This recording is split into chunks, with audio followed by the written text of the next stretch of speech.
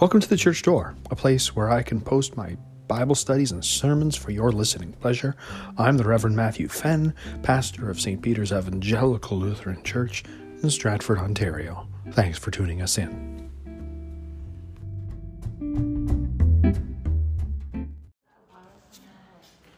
Well, welcome everybody to our Bible class for this morning.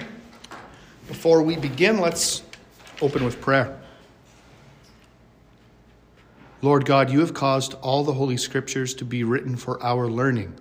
May we so hear them, read, mark, learn, and inwardly digest them, that by the patience and comfort offered in your holy word, we can embrace and ever hold fast to the blessed hope of eternal life, which we find in Jesus Christ our Lord. Amen. All right. So, hopefully, last week we had Mark. Hopefully he did a decent job. You did. Good to hear. So this week we keep going with this survey of important stories and lessons in the Old Testament. Today we're doing Joseph, some highlights of Joseph's life. The Bible truth that this lesson is trying to get across to us, and I think it's an important one, is that God is with us in good times and in bad times.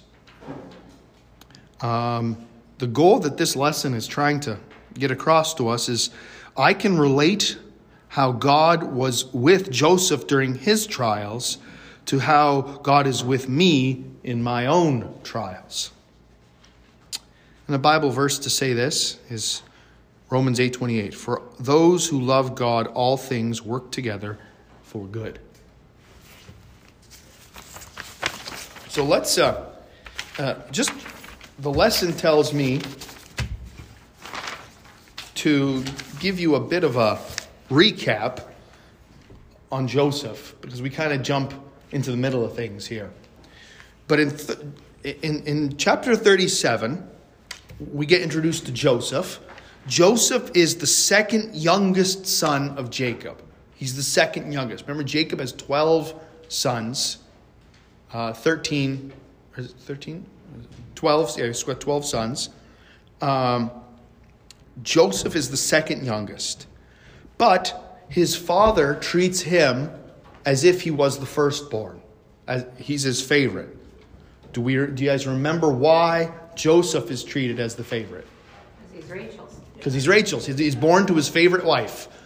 The fact that he has a favorite wife, and he means that is its own set of problems. All right, so there's probably a lot of rivalry going on in this family. Besides the fact that Joseph is already treated as the firstborn by his father, Joseph, you remember, gets these dreams of his brothers and his mother and father bowing down to him. And his brothers really don't think that's appropriate. They don't take kindly to that. And so when the opportunity arises, what do? They sell him into slavery, right? How cold-hearted do they have to be? They know their father loves him. And so they take this robe that his father had made for him special, and what do they do with it to prove to their father that he was dead? Blood on it. They put blood on it. They rip it, put the blood on it. Is this your son's coat? All right. And so he's sold into slavery to the Ishmaelites, who then sell him into Egypt. So that brings us to our text. Almost. So when he's in Egypt, Joseph is sold into the service of a guy named Potiphar. And Potiphar is the captain of Pharaoh's guard. So he's pretty high up in the hierarchy. Potiphar puts Joseph in charge of of his household, of all he had. He's the chief of all Potiphar's servants. And when Joseph is sold into slavery, he's 17 years old. All right? Potiphar's wife thinks that Joseph is pretty hot stuff. And she really wants to sleep with him. And after rejecting her advances one too many times, what does she do? Frames him. She frames him. She has his cloak, and she says, "Look at what your servant did to me. He tried to..." So Potiphar then puts him in prison. And that brings us then to our text this morning.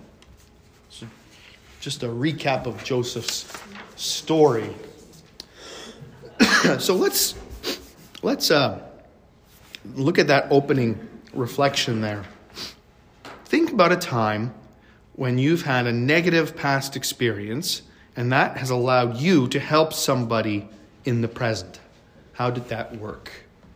So has something bad ever happened to you, and then later on in life, you were able to use that to help somebody? We can use our experience, share it with others so that maybe they don't make the same errors or mistakes or break laws or sin Sure. that we did. Yeah. You guys have any more specific examples of how that might work? Either your own or maybe one that you know of or a similar type of example? When my dad was dying, I remember sitting with the doctor having an end-of-life conversation. And he told me that everybody thinks that medicine is an exact science. He says it's not. It's trial and error. We try this to see if it works. If it does, great. If it doesn't, then we try something else. And that really put things in perspective for me. And I've had conversations with other people that are going through prolonged medical illnesses. And to me, that's kind of it put things into better perspective. It's trial and error. It's not an exact science. Right. What about you? Do you have any thoughts? I had back problems, as you know, for about 12 years or so. Almost chronic. I was hardly without them, and I wasn't able to do a lot. And so now that it's better, I can sympathize with people and help them out. Right. People like Alan has, physical problems and stuff, and different people I can help because tell them there's going to be a better day ahead. That's right. And isn't that the purpose of support groups, isn't it? Right? Al-Anon, isn't that the general idea? I've been through this bad thing. I've been addicted to this substance. I broke it. I broke free and I'm clean for X number of years and you can do it too, right? Isn't that kind of the idea behind some of those support groups? Because it's easy. The point is it's easy when you're going through a hard time to feel alone or abandoned or hopeless. And if you have gone through something similar, you can share with them, look, I was in the same place, but you know what? God didn't leave me. He didn't abandon me. I didn't see the purpose of this when it happened, but now I see, looking back, I see the purpose of this, and that kind of thing. So it can help us to see what's going on here. Well, that can mean so much too. I think we've all done it. I understand.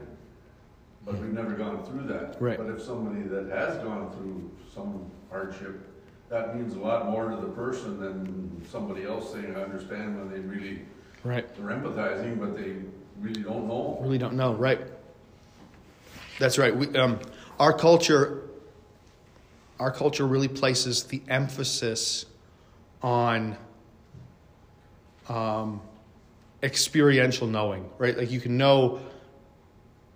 have a knowledge of what it might be like you're saying, but to have gone through it, we place a higher value as a culture on having gone through something than than just knowing it in theory. All right, well, let's turn to our text. Remembering, we'll read 29 verses 20 to 23. I'll start us off. I'm actually going to start at verse 19. It looks in my edition here that's a paragraph, so might as well just back up. And as soon as his master heard the words that his wife spoke to him, "This is the way your servant treated me," his anger was kindled.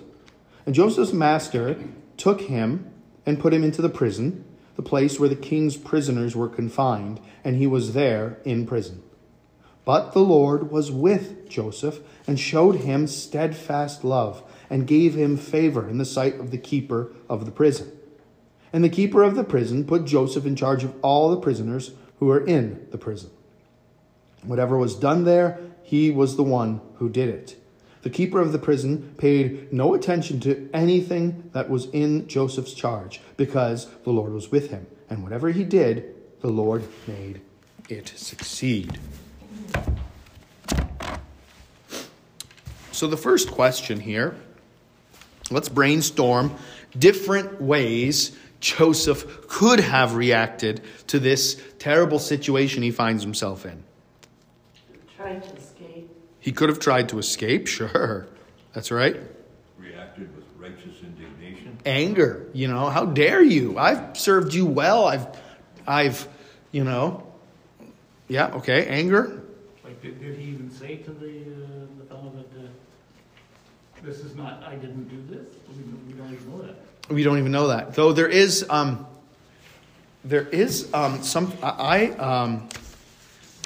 where is that? I found out something new when I was doing this, and I got to find it now. Yeah, it was. Oh yes, yeah, okay. So, so it's important to see. Jails aren't common in the ancient world.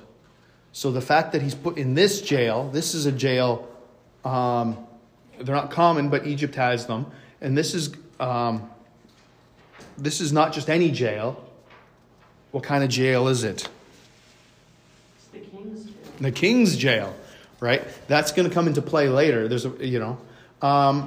if Potiphar truly believed that his slave Joseph was actually guilty of sexually assaulting his wife, off with his head. Yeah.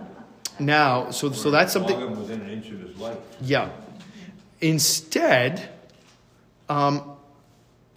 since Joseph, how is Joseph? What is he referred to in 39 verse 1? He's called the captain of the guard. You see that? That's what Potiphar is. If you look at 40 verse 3, and he put them in custody in the house of what? In the house of? Captain of the The guard. captain of the guard in the prison where Joseph was confined. So you notice Potiphar is the one who's in charge of the prison. Or he's over the guy who's... The prison is connected here to Potiphar's house. So he just transfers Joseph to another place under his authority. And this doesn't mean that his imprisonment is a farce. It suggests that Potiphar's anger might have been more directed at his wife than it was at Joseph. Maybe Potiphar knows what's going on. He's got no proof of it. His wife is maybe somebody special, so he's kind of got to... Or he didn't want to listen to her continuously nag about it.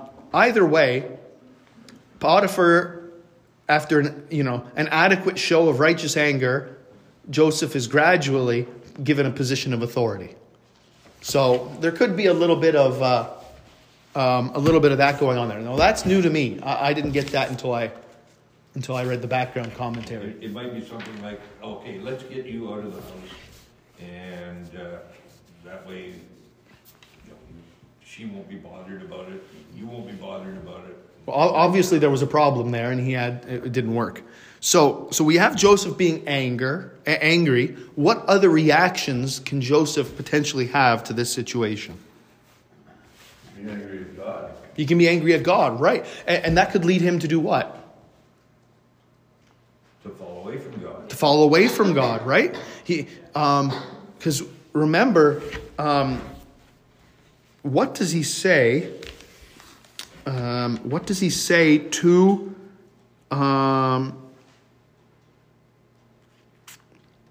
In verse 8 or verse 9 of 39, he says, "How then can I do this great wickedness and sin against God?" So what's the reason besides, you're not my wife, which is essentially what he says in the first place. His other reason is that this would be a sin against God. And so he is thrown in jail for not sinning against God.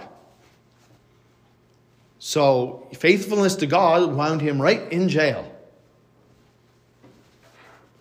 And so when you see that, how might he react? He might say, well, if serving God just makes things worse for me rather than better, well, then why should I worship this God? Right? That could have been his reaction. What other reactions could he potentially have had?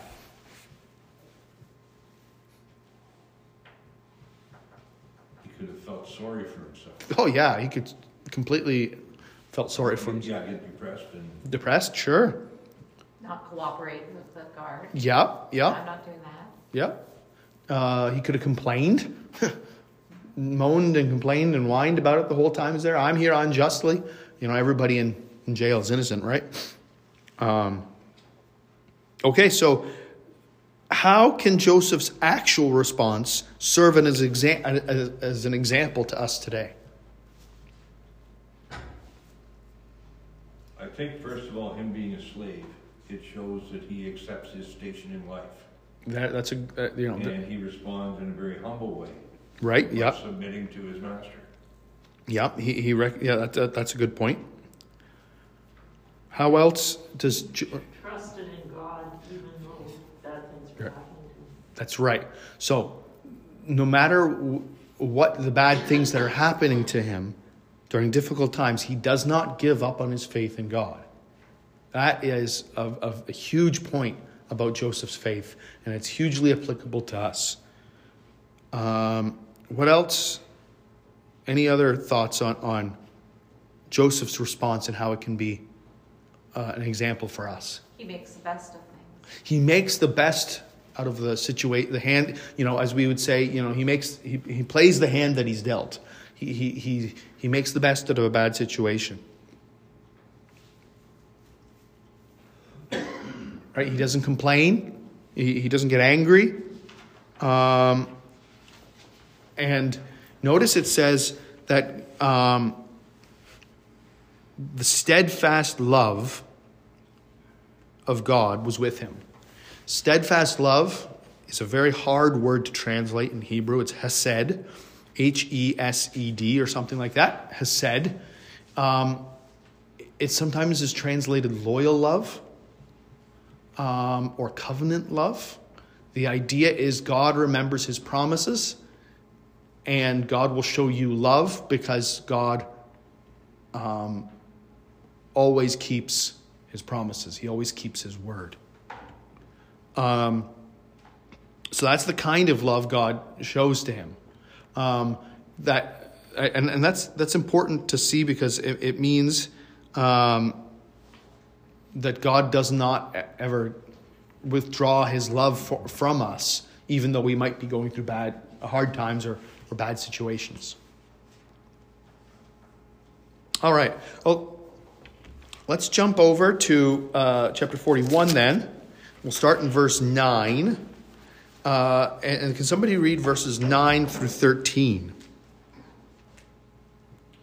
Then the chief cupbearer said to Pharaoh, I remember my offenses today. When Pharaoh was angry with his servants and put me and the chief baker in custody in the house of the captain of the guard, we dreamed on the same night, he and I, each having a dream with its own interpretation.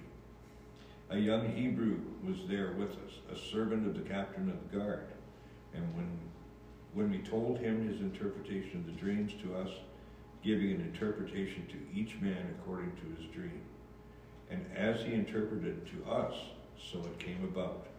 I was restored to my office, and the baker was hanged. All right. Just a bit of a historical note here. Throughout Genesis and into the Exodus, the names of the pharaohs aren't given. So it's a bit tricky to identify them with the actual pharaohs. But there are things here in the story that match up with Egyptian history. Little details that tell us that this is authentic and not just made up. There was a time period in Egypt where a large number of Semites either settled in Egypt or are mentioned in Egypt as serving in government positions. This is called the Hyksos period. So that's important because Joseph is a Semite, right? Semites.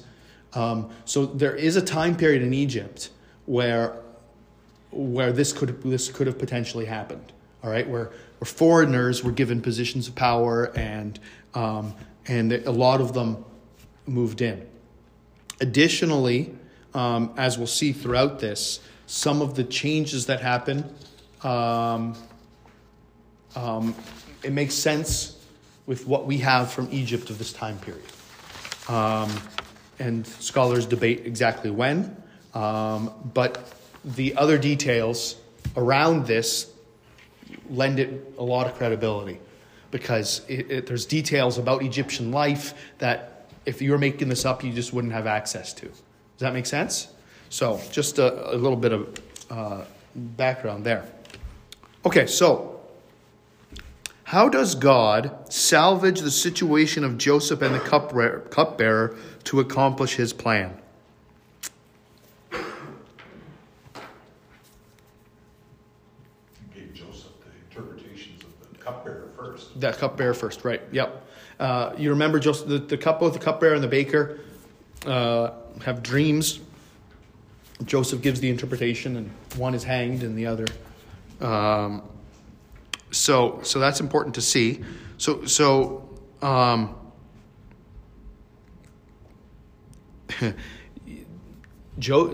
going to be stated later that Joseph is about 30 years old at this point. So we don't know how long he served Potiphar's household before being sent into prison. But it could be upwards of 13 years he spent in prison. He was running the place. But he was running the place. That's right. So what does that tell you about God's timing on things? Patience required. It's in his time. Yeah. It's right. That things don't often happen on our timetable.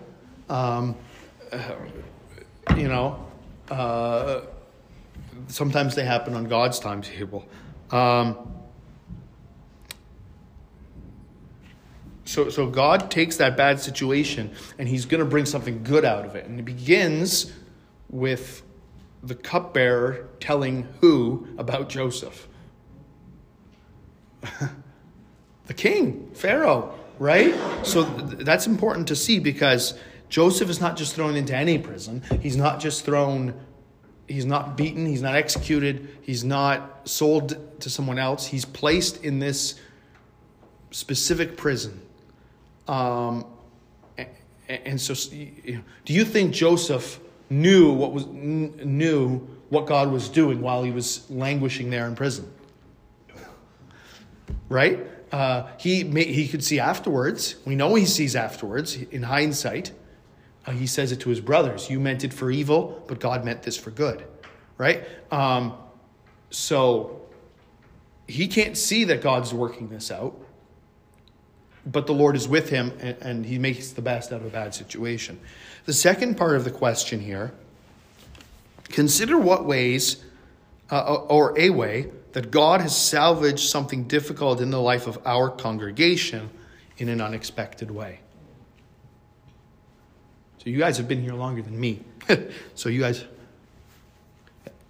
was there a difficult situation in the history of this church and God made it turn out okay?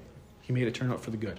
First thing that comes to my mind is when Pastor Teuscher left, all of a sudden we had this son of the congregation that was available to fill in. Right. Until we called him. Mm-hmm. I thought that was kind of Pastor and I was the answer.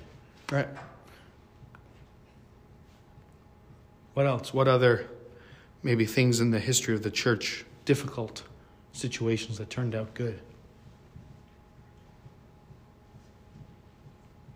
I can think of a couple in The breaking up of St. Matthew. No, not St. Matthew. I'm going way back in history too. The breaking up from Zion over there. Oh, This congregation was part formed, of yeah. Zion. right. And when Zion decided to become Lutherans, we broke away from and came here. That was my grandparents' time. Yeah, and even going back to the formation of the church, the parish in the first days. There was a bad situation, some sort of doctrinal controversy, which started this church. A bad situation. There was a big church split. Church splits are never fun, and yet, we formed this church. And even going back to the strife in Europe that caused the Lutherans to immigrate here. Sure. That started these churches in this continent. Right. 505 years ago. That's right. That's right.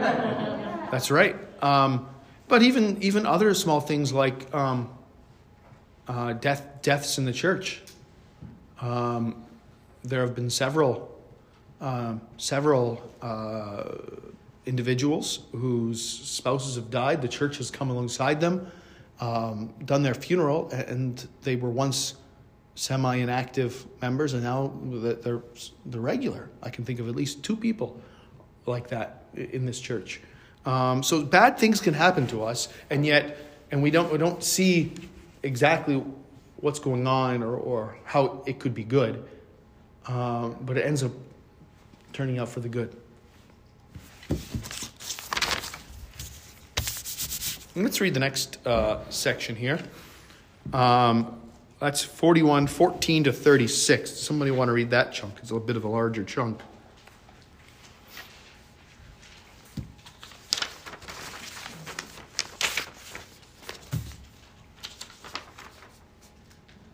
I'll read it.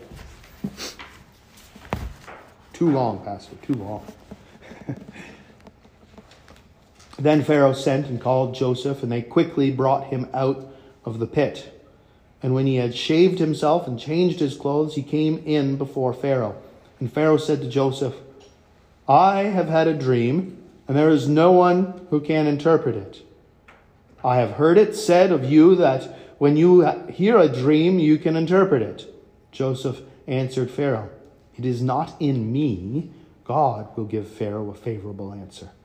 Then Pharaoh said to Joseph, behold, in my dream I saw, standing on the banks of the Nile, 7 cows, plump and attractive, came up out of the Nile and fed in the reed grass.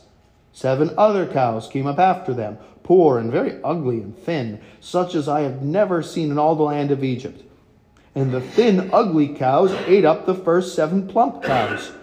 And when they had eaten them, no one would have known that they had eaten them, for they were still as ugly as at the beginning. Then I awoke.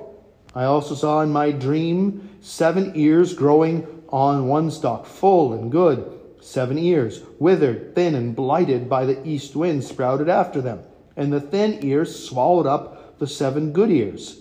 And I told it to the magicians, but there was no one who could explain it to me. Then Joseph said to Pharaoh, the dreams of Pharaoh are one. God has revealed to Pharaoh what he is about to do. The 7 good cows are 7 years, and the 7 good ears are 7 years. The dreams are one.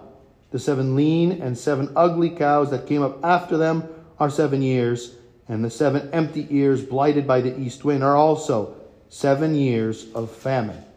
It is as I told Pharaoh. God has shown to Pharaoh what he is about to do.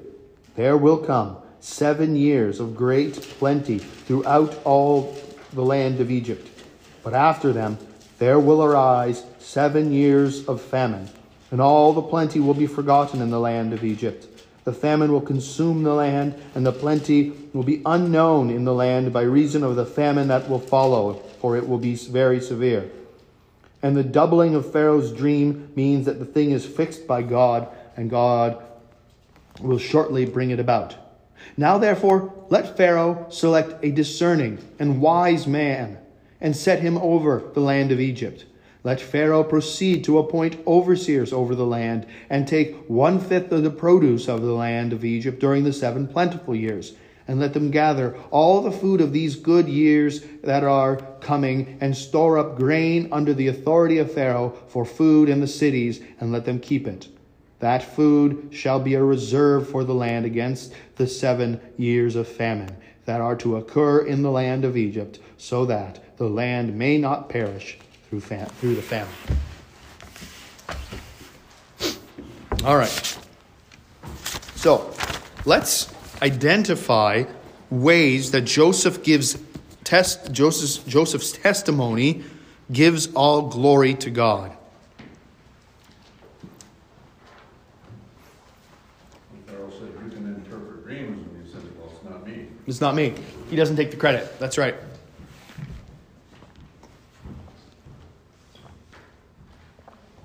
How else does he say? Joseph doesn't try to seek his own glory by suggesting to Pharaoh that he be the one that Right. to Right. look after things. That's right.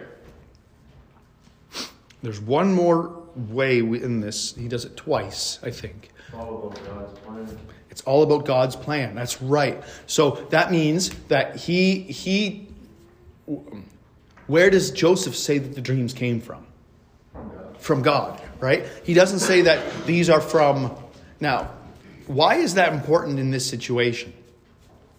Because there's many gods in Egypt. Because there's many gods in Egypt. So he's taking the time to give credit to his God. Now, does Pharaoh believe in Joseph's God?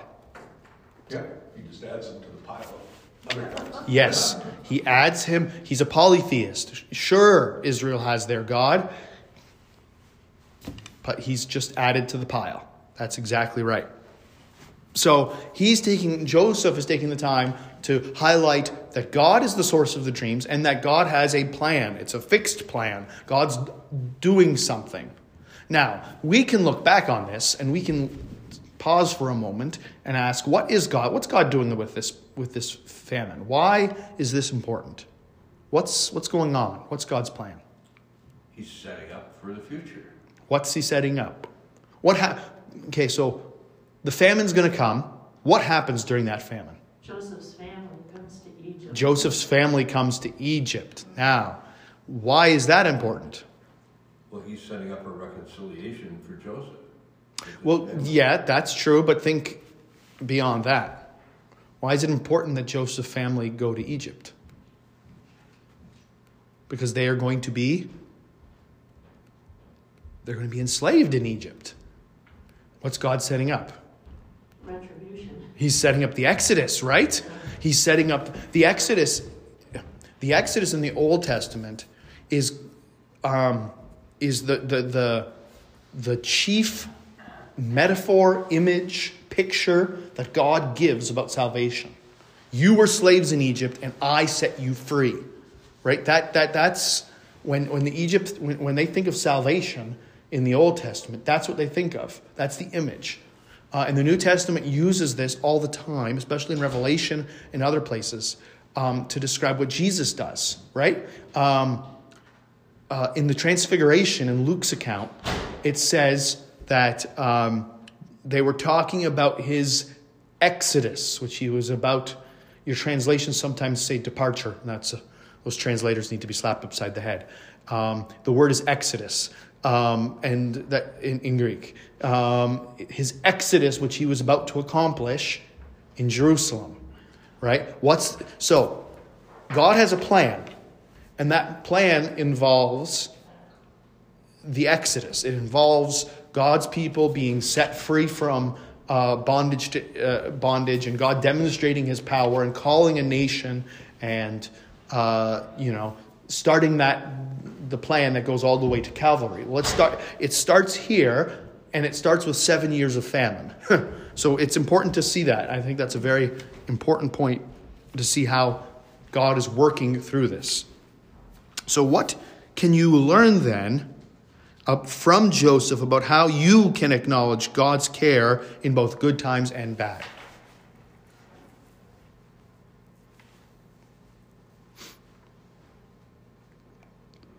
Let's put it differently. Go ahead.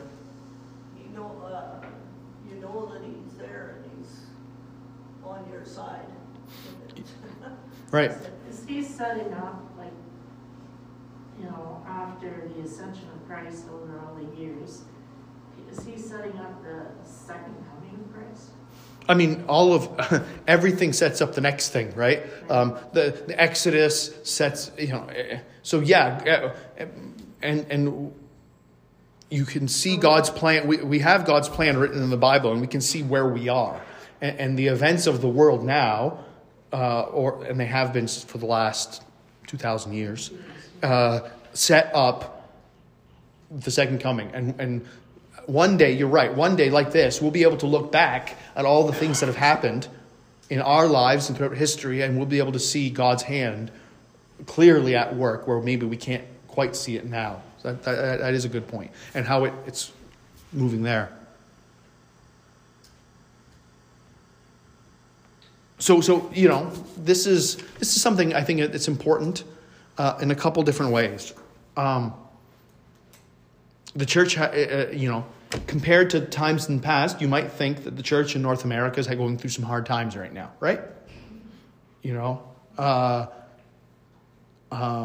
Besides a few parishes here or there locally,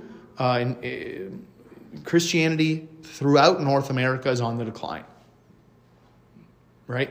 There might be a church in your town that's doing well, but their denomination isn't, because every denomination, according to statistics, has been declining in the last 10 years. It doesn't look nice. It looks like the world is going more and more the opposite way to Christian values and Christian thinking.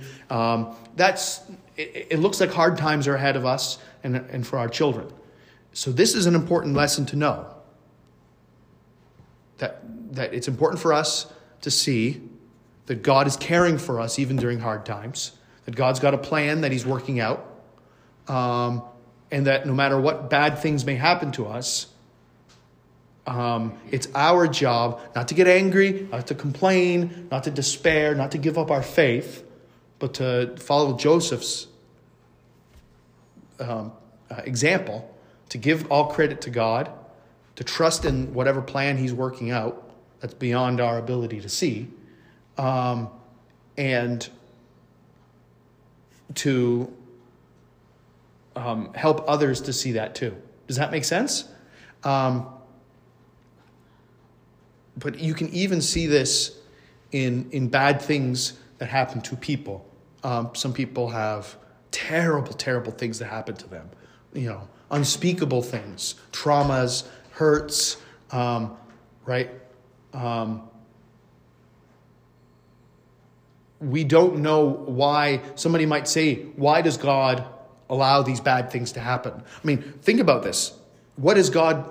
God is saying there will be famine. Are people going to die because of that? Right? But it's, so yes,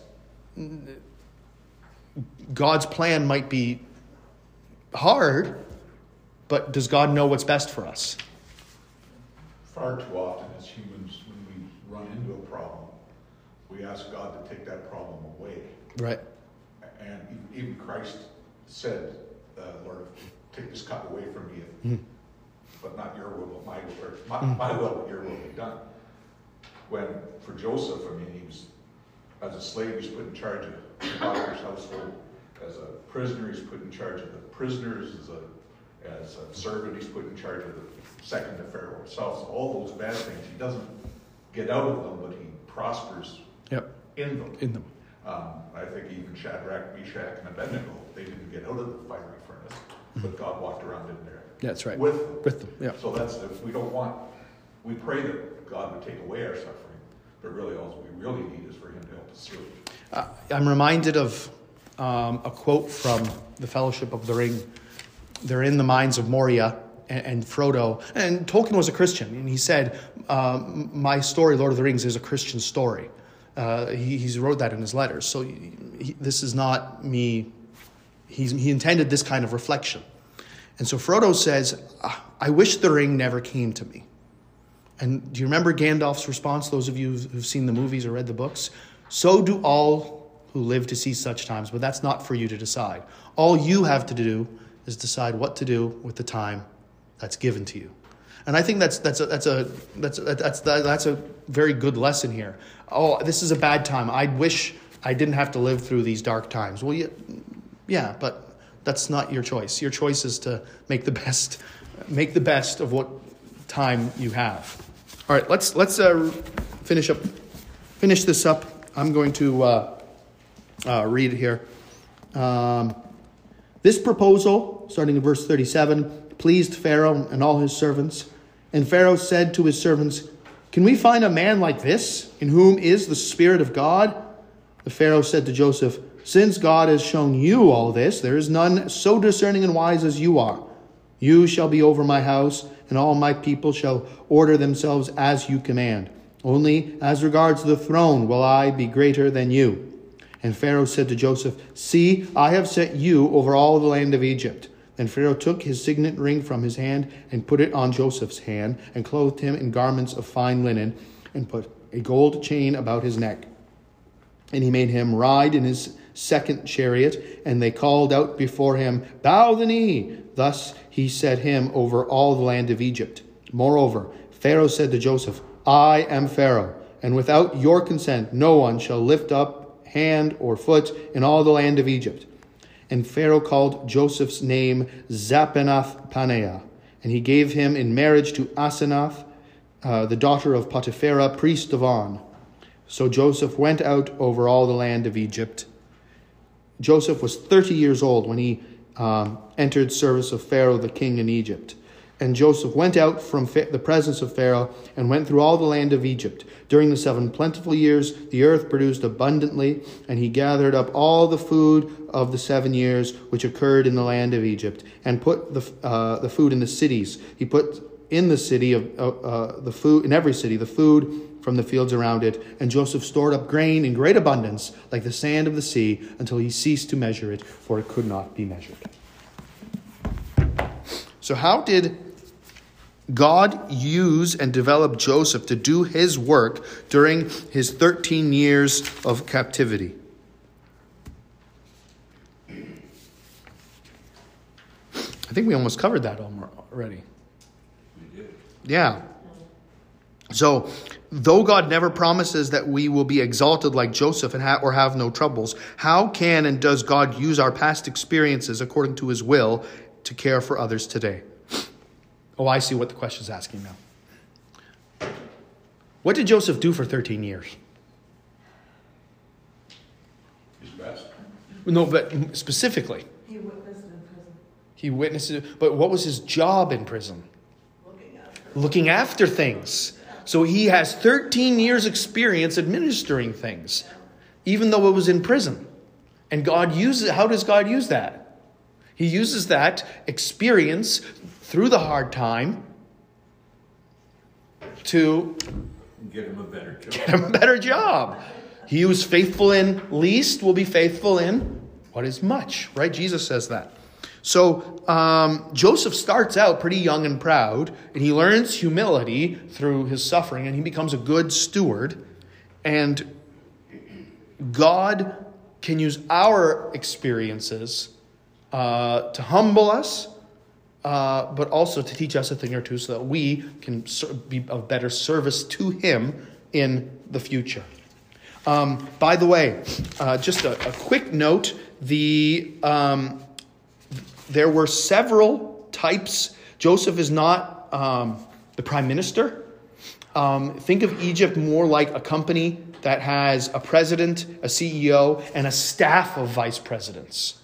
Right? The vice president of production, the vice president of marketing, the vice president of legal, right? That's Egypt. Joseph is given the title basically, and we have this title from the records, overseer of granaries of Upper and Lower Egypt. So he's second to Pharaoh in something very specific, and that is the management of these granaries, right? He's the minister of agriculture, 100%. That's exactly what it's like. And by the way, you remember he shaved himself. That's clean shaven. That's how Egyptians were. He marries an Egyptian woman. He's part of the culture. That's important because later on his brothers don't even recognize him. All right. That's important to know, I think, by what's coming, but Joseph married an Egyptian. Even Judah, I think, married a Canaanite. Yep. So the Jewish line is even Christ's line is not all Jewish. That's right. That's right. And she was the daughter of a pagan priest. Yeah. And how old was he? 30. Now, there's no coincidences in the Bible. So, final reflection. Relate how God was with Joseph during his trials and how God is with you in your own trials. Let's actually take that home as something for you to contemplate and think about this week. How is God with Joseph, and how is God with me during the bad things that I go through? Well, let's pray.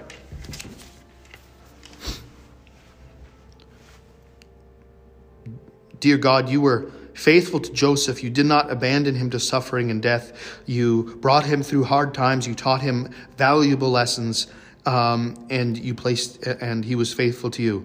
Lord, you have chosen not to abandon us in our sin, but through Christ you have called us your children. And we go through hard times, both personally and as countries and as cultures. Help us to see your hand in all things and to trust that no matter what happens, your hand is leading us and your love supporting us. Through Jesus Christ our Lord. Amen.